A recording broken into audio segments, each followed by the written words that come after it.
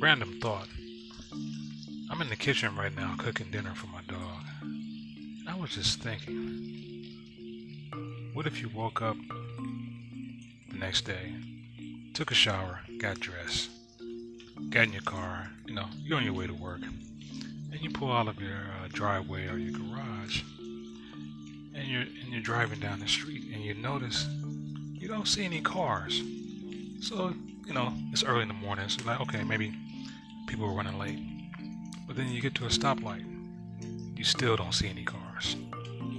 So, still not registering, right? So you keep on driving.